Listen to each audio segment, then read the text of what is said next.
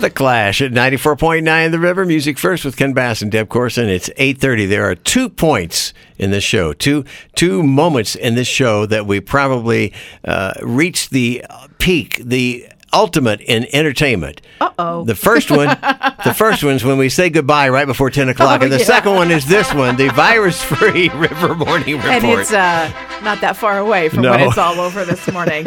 All right, it's 67 degrees here at the studios and 66 degrees at Black Canyon. Treefort has announced the next wave of artists for their lineup. More than 400 performers now. Lake Street Dive has been added. Tropico 208, Tommy Castro and the Painkillers, and 50 more added to the list. The festival is September 22nd through the 26th. You can get your tickets and passes online now. Lucky Peak Reservoir levels, it will be near its fullest point by the 4th of July. Drawdowns are expected to begin in mid-August. By the way, this is almost like normal. So we are awfully fortunate here in the Treasure Valley.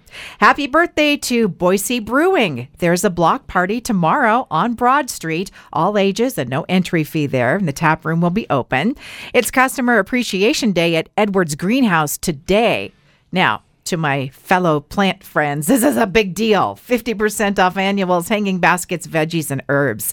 With the heat that's on the way for us, you got to water those hanging baskets twice a day when it's like today, mid-90s. Some planters and flower pots need that kind of attention too. And your lawn may need more water, although I saw a movement growing to go ahead and let your lawn turn brown during the winter. I mean the summer, unless you have an HOA that doesn't like it. And then what do you do? Well, because the grass that we grow mostly is Kentucky bluegrass, which is a cool season grass. So it wants to go dormant in the summer, which means turn brown. Right. And if we didn't water the heck out of it, that's what it would naturally do. And so some people are like, well, why don't we let it do what it naturally wants to do? And there are other areas of the country, like sometimes if you go to the Oregon coastal region, you're like, why is their grass brown in the summer? They just let it do that. It doesn't die. No. It's just dormant. Dormant, yeah.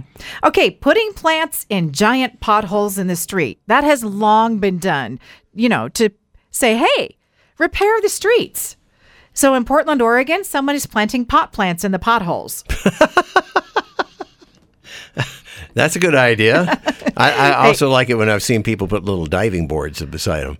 Oh, yeah, that's like cute a little too. Swimming pool or something. All right, a new frog species has been discovered in Ecuador, and it has an official name. This is I don't know why they chose this name, but this is the name that they chose for them. There's your clue. It's Pristamantis Led Zeppelin. Pristamantis? Led Zeppelin. That's the name of the frog. Led Zeppelin. Yeah, its last name is Led Zeppelin. All one word. Or just Zeppelin and first name is Led? No. Pristamantis is its first name. Its last name is Led Zeppelin.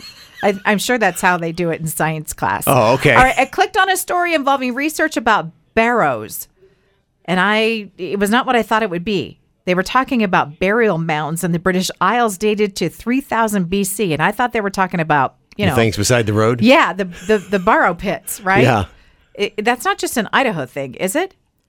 I don't think so. I have a friend who moved here from New York, and she was told to be careful about the burrow pits because your car will fall into them. She thought they were like the La Brea tar pits. Oh, I thought she was going to confuse it with the Burrows, which is a neighborhood or something. No. Wow. Anyway, cruising around Facebook Marketplace, how about a Hello Kitty bowling ball? That's only $7 in Mountain Home. In Nampa, this was intriguing. Stuff for sale. Ooh, I want to go there. Make offer. Also being offered some questionable merit badges. Those are $8 each, and a 35-foot bedazzled tug-of-war rope. Okay. Okay. With tassels on the end. What kind of tug-of-war that is. Tassel tugging. All right. At the Tokyo Institute of Technology, they held a paper airplane contest to see, and these are like engineers. Yeah. Whose plane would go the farthest. And the guy who won third place had an interesting folding technique. Yeah. He wadded up the piece of paper and just threw it because what he discovered was You can throw that far and the planes could fly. Kind of like a satellite or something. That would be his paper airplane, is a satellite. So now they're rewriting the rules for the paper airplane contest, so you can't just throw a wadded up piece of paper and have it go he won far. it, though. He got third place. Third place. Yes. Okay. But still. He still got a prize and a certificate and everything. And the last person to be able to do that. I like it.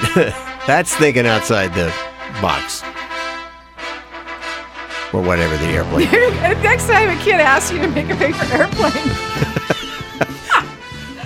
Next door neighbor kid was asking, how do you make paper airplanes? And of course I'm folding and folding. Now I know. Here, kid. Zoop. Watch my plane fly into the trash can from across the room. All right. That wraps up our virus-free River Morning Report. It's time for TDS Fiber Traffic.